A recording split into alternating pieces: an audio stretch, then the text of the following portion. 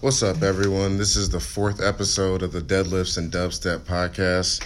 We're going to kick it off like we always do. We have a very special guest in the room today, and I'm going to let him tell you about himself a little bit. My name's Ron Boland. Been into powerlifting for all of 2 years. Been lifting for about, 13 though. Seriously. From Whiteland, Indiana. Interesting facts about me. I have the state bench press record for the 205-pound weight class at 429.9. Nice. So what got you into powerlifting? So I went and started at a gym called the Warehouse Gym in Franklin, Indiana. And working out in that area, they had a bunch of people that were powerlifting. Well, it just so happened that there was a few female powerlifters, and one of them could darn near squat as much as I could. And that just kind of threw me for a loop. I was like, she was this little girl, weighed maybe $150, squatting 315. Jeez. And she was 17 years old. So it's not even like she was some big, husky, fat chick that only has to go down a few inches before she's sitting on her butt. Yeah. She just strong as all get out. And rather than getting jealous about that, I went and hired her coaches. I was like, I'm going to get in on this. I'm going to learn. Right. That and I had just been bodybuilding for so long that I was getting kind of bored with it. It was just something new, a new direction to take lifting. Because I didn't want to give up lifting because I love lifting. Yeah. It's just a new way of doing things, and I wanted to try it out. Yeah, just kind of finding a new route. Mm-hmm. So when did you know you were on track of breaking that record? So we were just me and my coach, Jeremy Hartman, we were just kind of looking at USAPL state records and stuff like that, and we saw that one, and we're like, man, I could do that. Just a few extra months of training, trying some different things, getting comfortable in a bench shirt, and I was like, man, I could hit that easy. Right. And so we went ahead and we tried for it, and I used one of his old bench shirts that was way too big for me. It was about 2 or 3 sizes too big. Yeah. And generally when you're in a bench shirt, if you're benching raw, like around 365, that bar should get really hard to touch up until about 400 pounds. So, you get to a point where you're literally having to pull that bar into your chest. Right.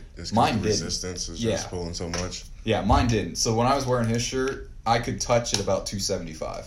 Oh, so the shirt barely did anything for me. We tried a couple different things to try to make it a little tighter, just to save me some money.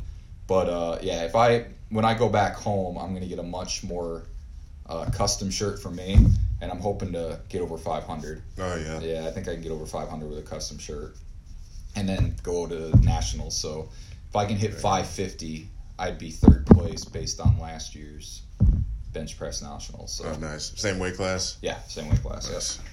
Yep. So what were your other lifts in that meet? So squat, I only hit 165 because I had hurt my back and I couldn't squat. So anytime I tried to, my right lat would seize up so bad it felt like somebody was stabbing me. It cramped real bad. So we just threw up because we had to do something. So if you want to beat a record, you can't just go in and do that one lift. You have to do all the lifts. So I had to go in and squat something. So I went in and I squatted something. Then I went and did the bench press, and that pretty much drained everything I had left out of me. In the video, it was a 13-second lift. Yeah, I saw from the start. Video. From the second they say start, it was a 13-second lift to finish, and it drained everything I had in me. So by the time I got to deadlift, I struggled with 500. Yeah. But I had the record. That's all I cared about. Yeah, that's what I was there for. So. What advice do you have for younger athletes or new powerlifters? Get into a community of it. So often lifting can kind of be like a lone wolf kind of thing where you're trying to do it on your own. You're competing with everybody else in the gym. You're glaring at anybody that's even close to your strength. But the best I ever got out of powerlifting was from learning from other people, and not even just coaching, like lifting with other powerlifters and learning how they do things. Because the powerlifting community, when you go out and you actually do the circuit and you do some of the competitions and stuff, is a very open and friendly community. Right. People will help you out. They'll help their competitors more than you'll see in any other kind of sport. They'll bend over backwards. They'll give you free stuff. They'll give you free tips. there's always someone willing to help, because I think everybody just wants to see the sport grow and develop. And yeah, it's definitely been taking off these past few years. Mm-hmm.